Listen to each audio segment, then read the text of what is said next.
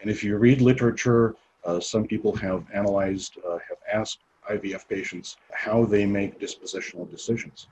I've seen numbers 30 to 50% of patients say that they don't know what to do. So it's a fact of life as much as gravity. You will have this issue. You can take certain measures to reduce the risk. You can never eliminate it. Today on the show, I have a very interesting guy for you, as someone that I found on LinkedIn that is an embryologist and an attorney. His name's Igor Brusel. We talk about risk, particularly with regard to embryos. Before I get into this conversation about legal risk with Igor Brusel, I want to give my daily shout out to Dr. Annette Brower, because she sent me a comment recently. Dr. Brower's out of Shady Grove Fertility in Manhattan, so shout out to her. If you would like to get a shout out, it's the people that give me a little bit of love in the fan mail that comment on a show or send me something after the fact. So this one is to her. In my conversation with Igor today, we talk about not only risk with regard to embryo disposal, but also with regard to mosaicism and new risks that are coming as the knowledge in the field advances on that topic. Igor's very interesting. I would take heed to what he says, because he was originally an andrologist. He became an embryologist. He became a lab director, and then he went and became an attorney. And he still is a per diem embryologist while being a practicing attorney. So if you have questions about this matter, looking into him further might be wise, and certainly giving this episode a careful listen would be helpful. So this is my interview with Igor Brusel. Welcome to Inside Reproductive Health, the shop talk of the fertility field. Here, you'll hear authentic and unscripted conversations about practice management, patient relations, and business development from the most forward-thinking experts in our field. Wall Street and Silicon Valley both want your patients, but there is a plan if you are willing to take action. Visit fertilitybridge.com to learn about the first piece of building a fertility marketing system, the goal and competitive diagnostic. Now, here's the founder of Fertility Bridge and the host of Inside Reproductive Health, Griffin Jones. Mr. Brusel, Igor, welcome to Inside Reproductive Health. Good morning, Griff. How are you? I'm doing well. This is the first time that you and I have spoken face to face.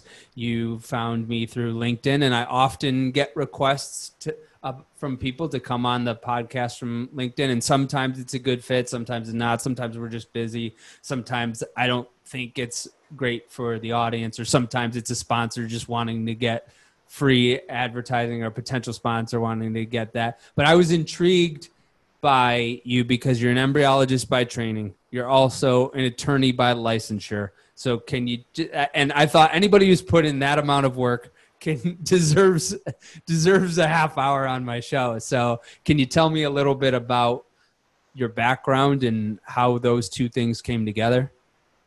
Certainly. And let me just correct you. I'm an attorney, not just by licensure. There was some training involved as well. Certainly. Yes, it's been an interesting pathway. My first job after college, when I got a degree in biology, I ended up at the cryobank, and I was working in a variety of projects involving sperm processing and embryo storage and cord blood processing and storage. And after a while, I entered the field of embryology, where I slowly but steadily climbed up the ladder, so to speak. Got to a point where I was running IVF labs, and around 2008, 2009, something happened in my head, and I realized that too many thoughts were swirling around in this skull of mine, particularly concerning ethical and legal issues in IVF and embryology. And I thought, well, there was a school in town where I can go and become an attorney part-time in the evening, and that's what I did. And I got licensed, and from that point on, I've been practicing primarily in healthcare law, risk management, professional liability, but I've also done litigation in what we call general commercial litigation. So that's the path. If there is such a psychiatric disease as multiple professions disorder, I am a perfect example of that. Yeah, we could probably diagnose you with that. A lot of people have thoughts swirl around in their head, and it doesn't always lead them to law school and to keep their jobs. So this wasn't really a career change. It was almost a career addition. What were those thoughts swirling around in your head? Well, primarily, I wanted to know what exactly we're dealing with. What's a pre-implantation embryo? What are the ethical and legal ramifications? The industry is developing and has been developing very quickly, and it's going in different directions depending on what opportunities new technologies allow. And that raises on a daily basis, well, not necessarily on a daily, but on a regular basis, it brings up very difficult questions that are tough to resolve. And maybe we'll get a chance to talk about some of them, whether it's business-related risk management, logistical risk management, or clinical risk management. IVF has produced a number of questions, but those questions have not produced too many substantive answers. And I wanted to have the educational and practical background in both, and it seems like it has worked out. At least I do have a unique skill. How did you bring them both together? Because you have your training as an embryologist and you wanted a deeper understanding of the law, which is why you went to law school, but most lawyers don't learn anything about legal status of embryos in law school. So how did you, so you had the legal background, but you still had to bring them together, those two different channels from your background. How did you do that? Well, what I did is how I approached my practice of law. I believe that clients don't always look for strictly legal answers. They look for practical guidance. It's one thing to say the law says A, B, C, and D, but it's somewhat different, in my view, much more productive and substantive from the point of a counselor at law is to suggest what exactly do you do with that. And knowing the lab inside out, having done just about every procedure with my own bare hands, I can, with greater ease, suggest certain ways that my clients could deal with risks that are popping out from every direction. So one of the issues that was in your purview was the issue of the disposition of abandoned embryos. Before we talk about like how that became the issue, what is the issue there? As you can, what is the concern from your view? Well, let's define as much as we can what's an abandoned embryo. Obviously, a couple or one person goes through an IVF cycle, embryos are cryopreserved, and the normal sequence of events is that those embryos that are cryopreserved will remain in storage, and from time to time the clinic would send a bill to the owner or owners of the embryos, and at that point either a payment for a subsequent storage term will come in, or the owners will decide, no, we want embryos moved to a different location, we want them donated for one purpose or another, or we want them discarded. What frequently happens is that there is no response from the owners to the request for continued storage. And I'd like to move back to about 1995. Again, my first job at the cryobank. I didn't know embryology firsthand, but part of my responsibilities was to manage an embryo storage program. My employer took, as a courtesy to an IVF clinic that ceased operations, took several tanks of embryos belonging to university clinics' patients. And my job was to contact those individuals and let them know that we were in possession of their genetic material. And my job was to elicit some kind of a response from those owners as to further disposition, whether they wanted to store with us, move to another location, or what have you. And I discovered very early on, before I even became an embryologist, that in my experience, the majority of individuals do not respond to requests for instructions as to what to do with the embryos. And I remember vividly, I would go up to my manager to do a weekly report, and I would say, look, I'm not getting any responses. I filled out all of the green cards for certified mail. I mailed them to the address we have on file. Nothing is coming back. Either it's undeliverable, or if it's delivered, there's no response. And my managers, my immediate manager and her immediate managers were all scratching heads. It's like, what are you talking about? These are important things. How come people are not responding? And that's what I learned, that quite a few patients will not respond, and the IVF clinic will be in possession of those embryos and wouldn't know what to do with them. And today, as the industry develops, I think that issue will become even more acute, because there is more PGS, aneuploidy screening done that requires that embryos be frozen. There is some move to do freeze-alls and transfer embryos in an unstimulated cycle. That, by definition, results in more embryos to be frozen.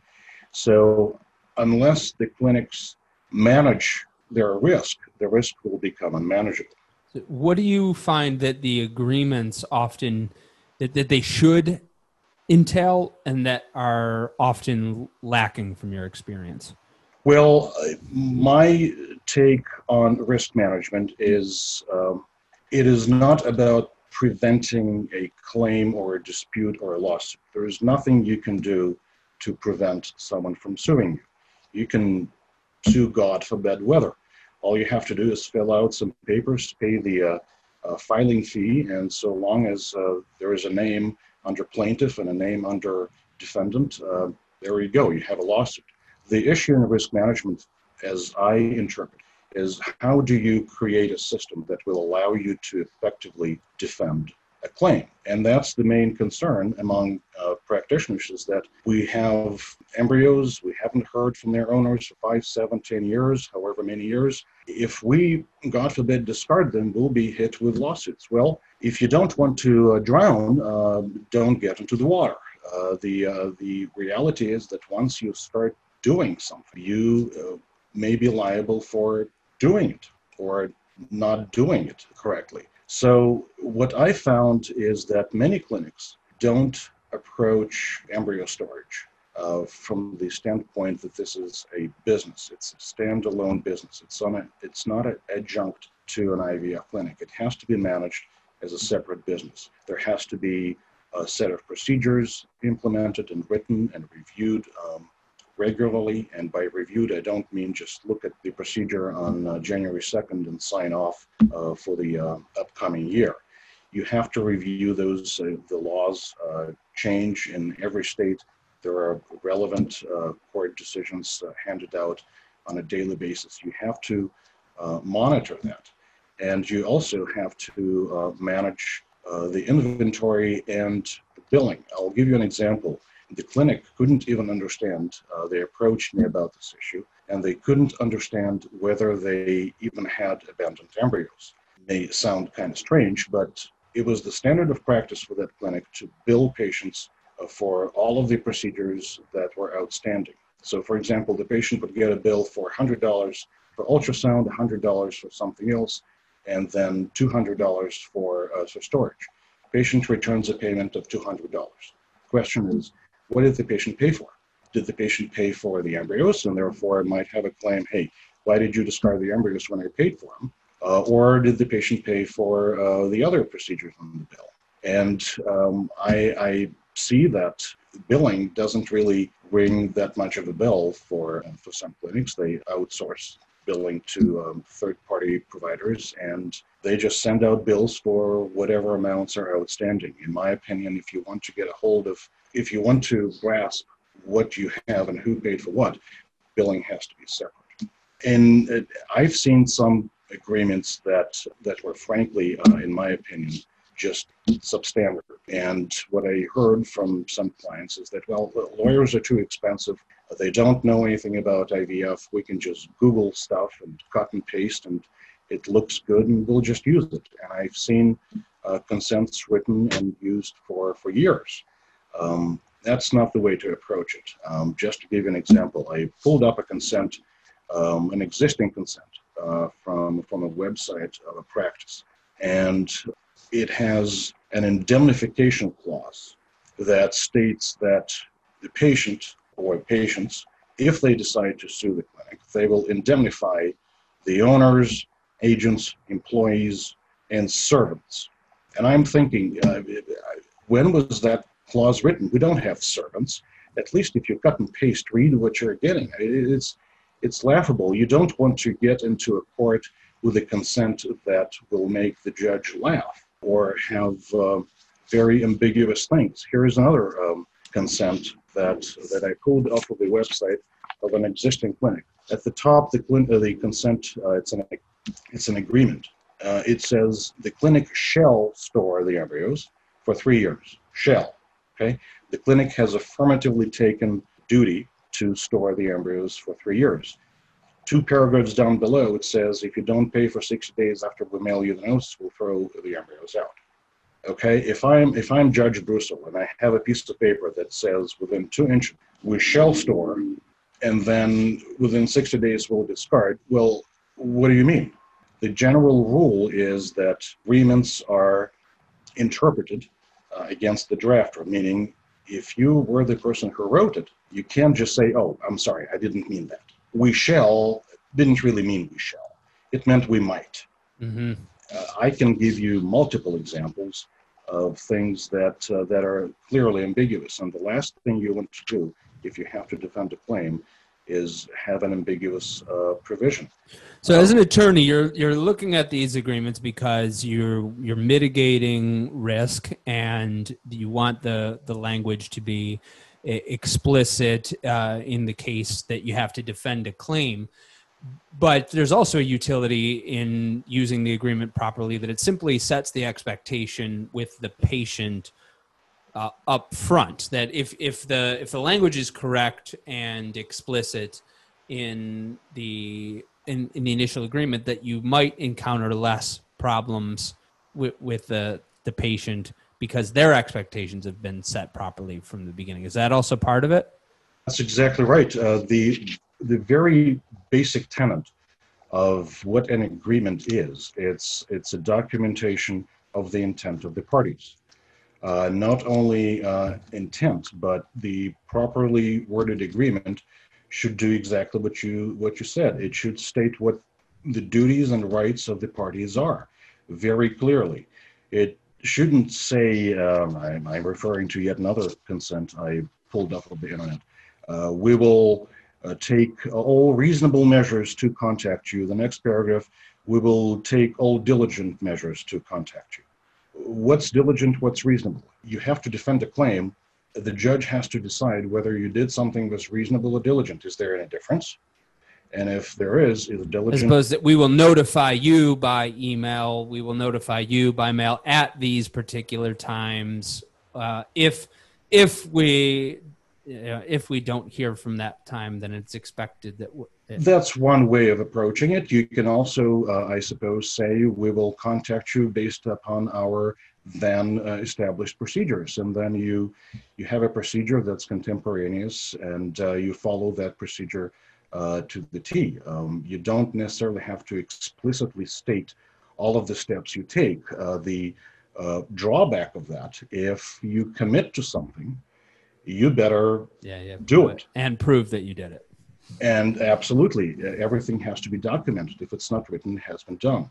There are pros and cons of being very specific and ambiguous, and it has to be done skillfully, preferably by an attorney who understands what IVF is all about. Because if you deal with an attorney who doesn't know the in and outs of IVF, some of the provisions may be just impractical to enforce. So I think we might also be making an assumption that patients know what happens to embryos after the fact. And this is really timely, Igor, because I received a message from a woman that does not work in the fertility field, that she and I were acquaintances in work in a previous career life, and she was very interested in this topic, and she because she's going through it as a patient, and her message says this: it would be nice to hear how some doctors discuss this problem prior to a patient. The problem being that she doesn't know what to do with her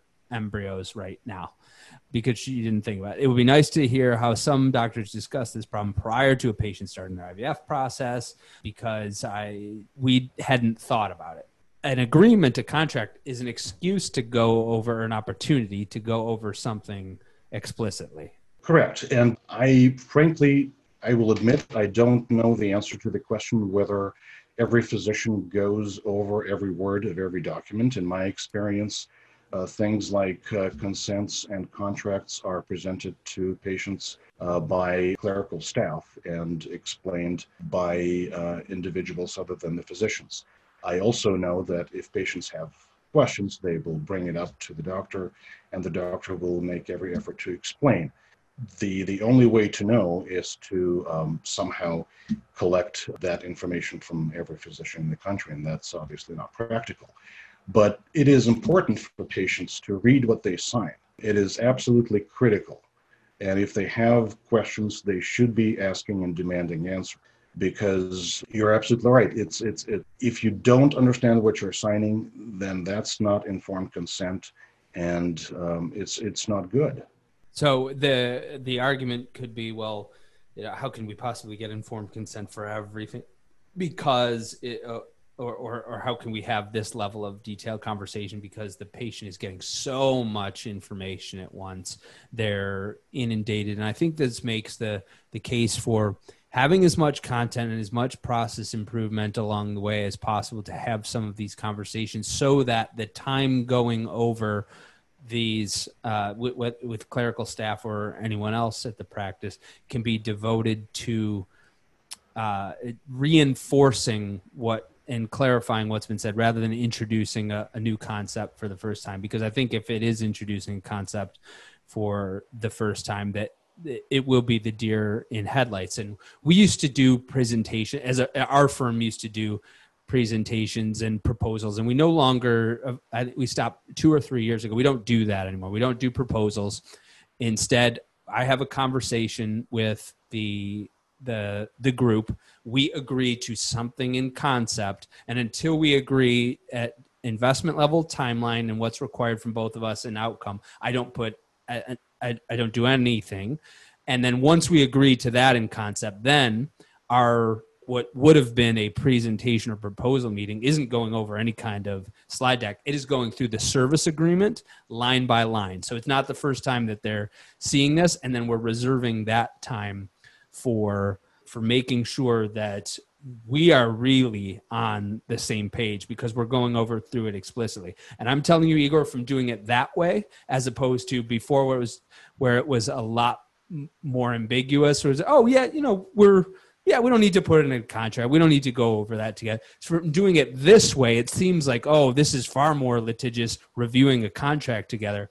I'm telling you, it is so, we almost never have questions about what's in scope and not. And I've never had to enforce a contract, knock on wood, because we're so explicit about it up front. So I'm not sure if this is exactly what you're talking about, but this is where I view the opportunity to get as much information to the patient's mind as possible beforehand, and then using the opportunity to review the agreement explicitly.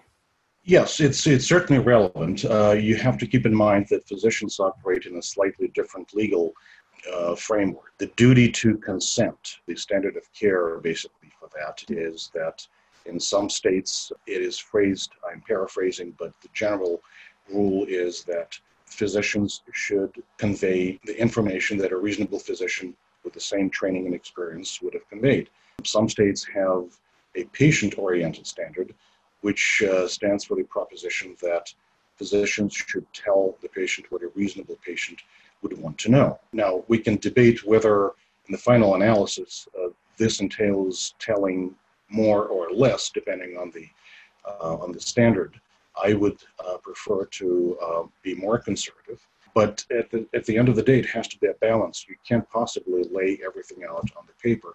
and expect the patient to digest and understand. It's a high-tech industry with lots of unknowns, with sometimes probabilities and possibilities and assumptions, and to expect that every patient will know every possible detail is just naive. But there's a certain amount of information that must go on paper, and the patient has to be informed. And with regard to abandoned embryos, you absolutely have to, in my opinion, tell the patients or the patient that it's their responsibility to make sure that they remain in contact with the practice.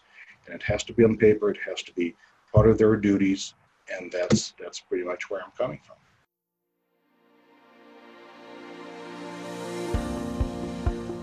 I would be a bad fertility doctor because I only want to take on the cases that I know are going to be successful.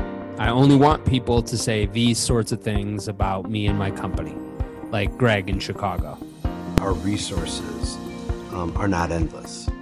And I think that with Fertility Bridge, there's a much deeper dive. Or Dr. Young in Iowa. I've gotten more positive feedback from patients from anything in the last 30 years of practice. Or Brad in Seattle. You have multiple experts on your team, and for a very small price to get that level of consulting for just a couple hours would be really valuable. Okay, you get the idea. So this is how we set you up so you are 100% guaranteed to be successful in your goal over time. It's not a magic wand. Until you do this, do not pass go, do not collect $200, and definitely do not get in any long-term commitments or launch initiatives. You sign up for the Goal and Competitive Diagnostic at fertilitybridge.com. You fill out your business needs profile. We establish your benchmarks and desired outcomes. Then we meet for our 90-minute consult. We provide you with business intel, revenue estimates, and a competitive overview of the field to facilitate the prioritization of your goals between your partners and leadership team. Then we have a 30-minute follow-up. We tell you exactly what you need to audit and strategize to build your plan. I'll also give you one big marketing idea that will make you say, damn, that's good.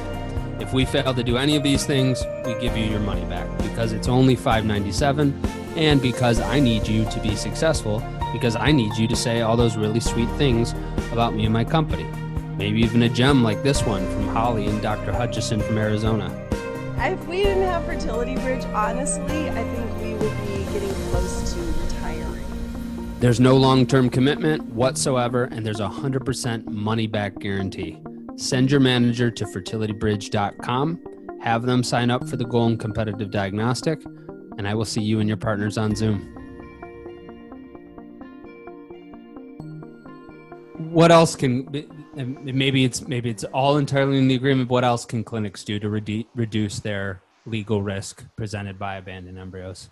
Some may choose to include something that's called liquidated damages provision, which is a concept that's generally recognized in every state.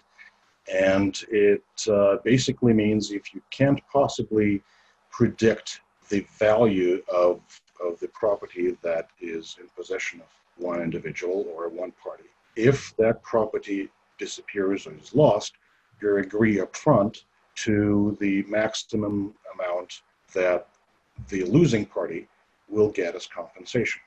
And that's opposed to equitable relief. Is that correct? Liquidated damages as opposed to equitable relief?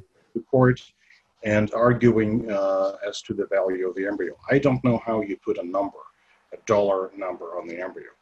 The legal standard of what the embryo is, the pre-implantation embryo, is as ambiguous as you can get. It says something to the effect that pre-implantation embryos occupy an interim category, somewhere between property and persons, with special status and special respect because of their potential to become human beings. Well, what exactly does that mean? I don't know. I haven't seen or heard an attorney who knows what that means. I haven't read a single court opinion that explains what that means. And this notion has been massaged in legal literature for, well, it's 92, where we're talking quite a few years, a couple of decades. With that ambiguity, nobody wants to go to court and start arguing whether it's a $10 embryo or a $5 embryo. whether it had potential, didn't have potential. And if it didn't have potential, as many embryos don't, what kind of a respect does it deserve? I frankly haven't seen anyone disrespecting an embryo. From what I know, every embryologist, every physician treats the embryo with the utmost respect. And from the practical standpoint, I think that's standard. By the way, our listeners and viewers can thank the American Fertility Society that introduced that notion into the head of the judge in 1992, in the case Davis versus Davis, Supreme Court, Tennessee. And that's where we live. That's the reality. Totally unworkable legal standard. At least if you have an enforceable provision, you might be able to limit your risk. I'm not saying that the court will agree to enforce it, but it's better than having nothing on paper. And finally, there is nuclear option. And as other nuclear options, it has been used once, in my opinion, pretty effectively in North America and Canada, where practice went to court and filed something called petition for declaratory judgment. Every court, every state in the United States allows that procedure. And basically what the Canadian clinic did in 2013, they went to the judge and said, look, we have spent a year and a half calling patients, emailing patients, sending mail, certified mail. We even hired a private investigator to skip trace owners who have not been in contact with our clinic. And we still can't find some of them. So they went to the court and said, Judge, allow us to enforce our rights under the contract and dispose of the embryos. And the court said, look, I've seen what you've done. Here we go. Why don't you place an ad in the newspaper? We'll wait a while after that. And if nobody responds, you discard those embryos. Can be done, has been done. I certainly can see many of our listeners cringe at the idea of running into court and seeking relief that way. But let's circle back to where we started. You have an issue, you have a problem with abandoned embryos. It's not going away. Either you do something about it or you don't. If you want to kick the can down the road, that's fine. You can live with that business decision, but then don't complain. But if it is a problem, you have to do something about it, and that perhaps is one option. Yeah, if we're choosing between two idioms, I tend to prefer nipping in the bud over kicking the can. So what are the other, I guess, are there any key components of a storage agreement to help reduce legal risk that I didn't ask you about? Well, a storage agreement should be a storage agreement. I have seen clinics combine it with a consent in one document. I would prefer not to do it because the rules of construction of consents and agreements are different. If you want to avoid ambiguity and keep the court basically narrowly focused on one particular concept, it's better to do it that way rather than introduce consent law or mix it up with contract law. You want to reduce any ambiguity. That's my position. Number two, you have to clearly state whether you will store the embryos for as long as the patients want, or there's a set limit after which the embryos have to be either transferred out or disposed of in whatever manner you allow patients to dispose of. Donate to science if you can do it, donate to proficiency testing, or discard, but you have to set a time limit, in my opinion. Some practices have 1 year. I've seen practices do 3 years, 5 years. It's a business decision.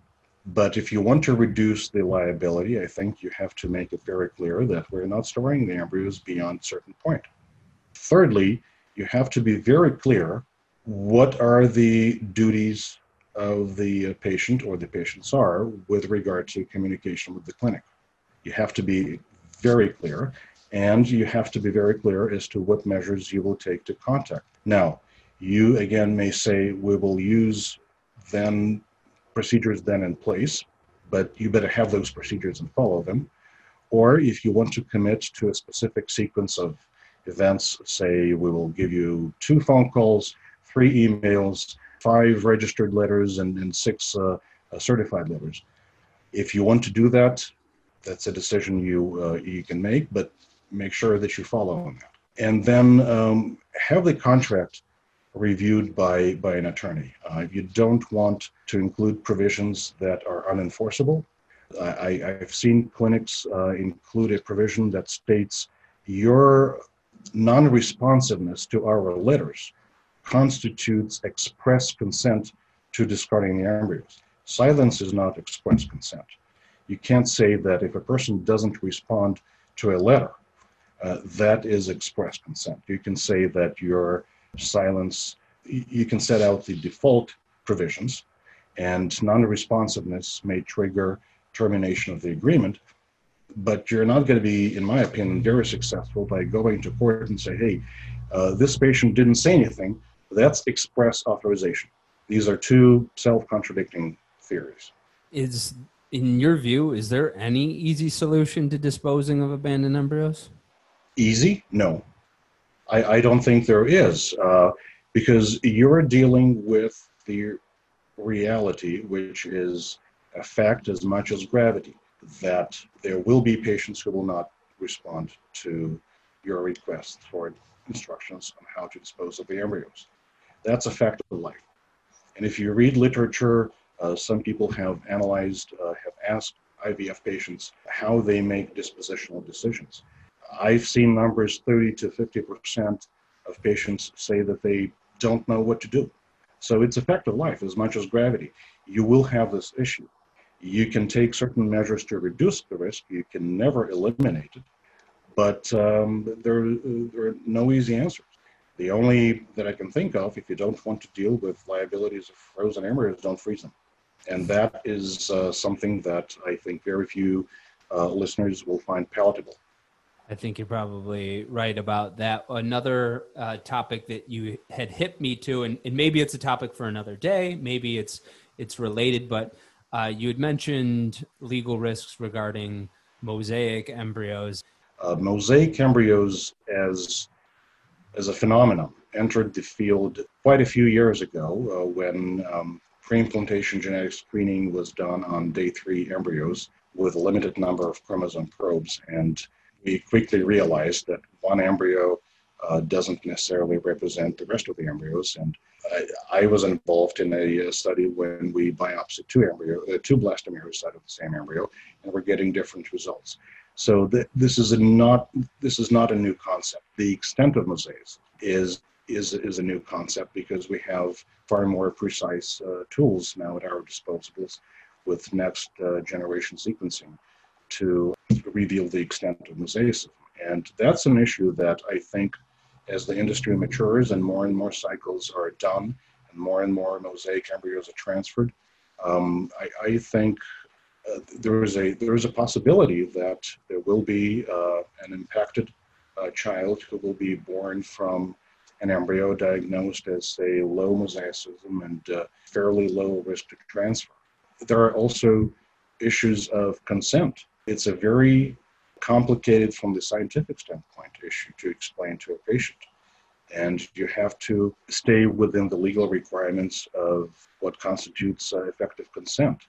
And it's not easy to do. Try explaining to a regular individual what segmental aneuploidy is or allele dropout and things of that nature. You can certainly get away in some cases with very general provisions, but frankly, the law, in my opinion, is developing in the direction that general phrases like we're not aware of any side effects or this procedure is generally safe, I think that area is going away. I'll give you an example. There was an interesting case settled last year in Maryland.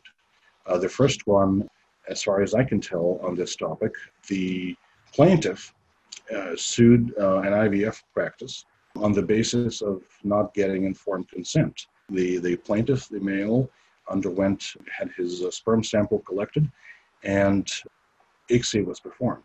It's not quite clear why exactly ICSI was performed. On the day of egg retrieval, the semen parameters were fairly normal. They weren't normal in the past, so the clinic probably proceeded on that fact.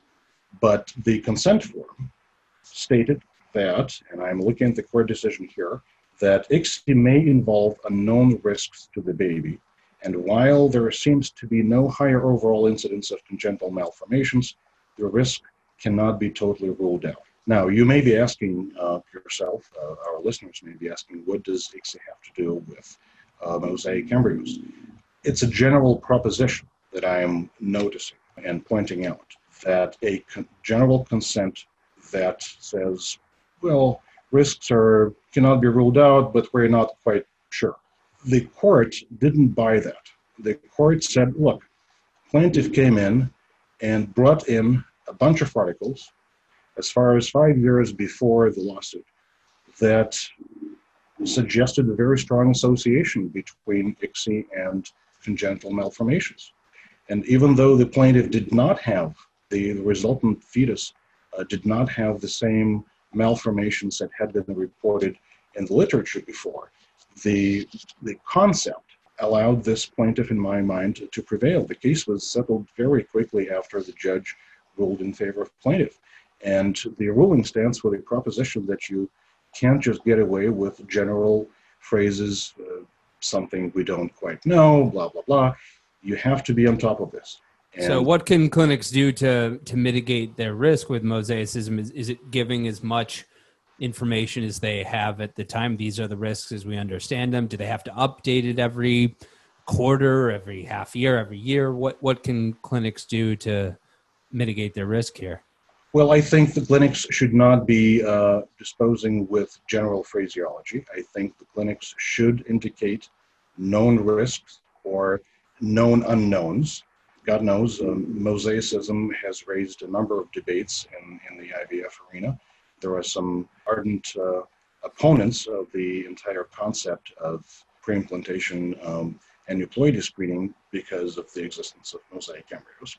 And the clinics should include some provisions consistent with current literature that indicate where we are in this sphere. And I certainly wouldn't go back to consents every month or every time there's a case report in some lesser known journal. It's impractical to monitor all the literature in the world. But I would think that it would be prudent to review these consents on an annual basis and see what the state of the art is. Are there any reports linking mosaicism to adverse outcomes? Perhaps there aren't any, and you indicate that. These consents are living organisms, and you need to maintain them. You need to do diligent search on an annual basis, I think, and update these consents accordingly.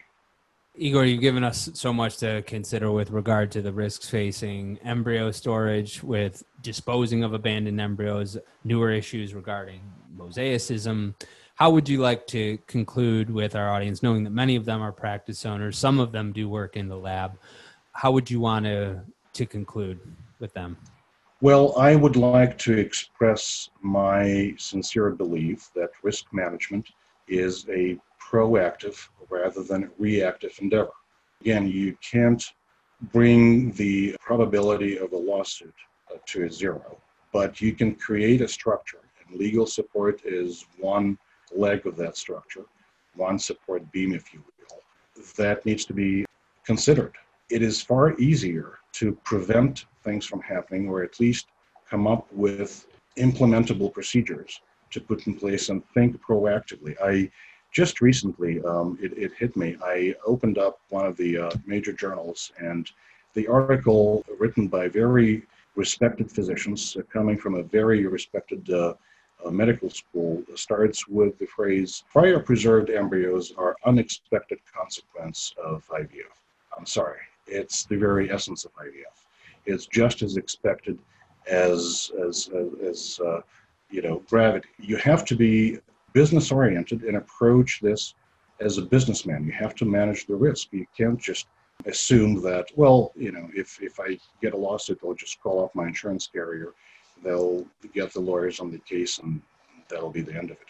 And I also wanted to bring to the attention of our audience something that I haven't heard people think about, or at least verbalize in my discussions, but I have long thought that this is an underestimated risk. It's not just about lawsuits. patients do have a right to file administrative complaints with medical boards. Think of the physician who transferred 8 embryos to a woman, the optimal. He lost his license. There was no lawsuit in that case. The medical board said that's unprofessional conduct. And I think many physicians, in my experience, I've dealt with physicians of different specialties, not a single one could tell me exactly what are the disciplinary powers of the medical board. And those powers are very wide. The laws are written to give medical boards very wide authority to discipline physicians. And I think that's something that many providers don't think about. It doesn't cost any money to file a complaint of unprofessional conduct, and the board will take it from there. I wouldn't recommend dealing with medical boards. It's not fun. So if the patient feels that you did not consent and did not express exactly what the power of aneuploidy screening is, what are the existing problems, if the patient feels it was just a waste of money and time and didn't produce a desirable result, they can file a complaint, and then you have an investigation on your hand. So it's not only about legal risk. There is substantial risk, substantial in terms of its effects when a state medical board gets involved. You know, if you lose a lawsuit, you have to pay somebody. If you lose an administrative hearing, you can lose your license. You've given us a lot to think about regarding risk. Igor, do you work for one lab when you're an embryologist, or are you per diem embryologist? Per diem. So that means if you don't hire him as an attorney, you can hire him for your lab. Igor, we're going to link to your contact info in the show notes, and people will find this resource useful, and hopefully they reach out to you if they want more information. Igor Brusel, thanks so much for coming on Inside Reproductive Health. Opportunity. I sincerely hope our audience will find it useful and educational. You've been listening to the Inside Reproductive Health podcast with Griffin Jones. If you're ready to take action to make sure that your practice thrives beyond the revolutionary changes that are happening in our field and in society, visit fertilitybridge.com to begin the first piece of the fertility marketing system, the goal and competitive diagnostic. Thank you for listening to Inside Reproductive Health.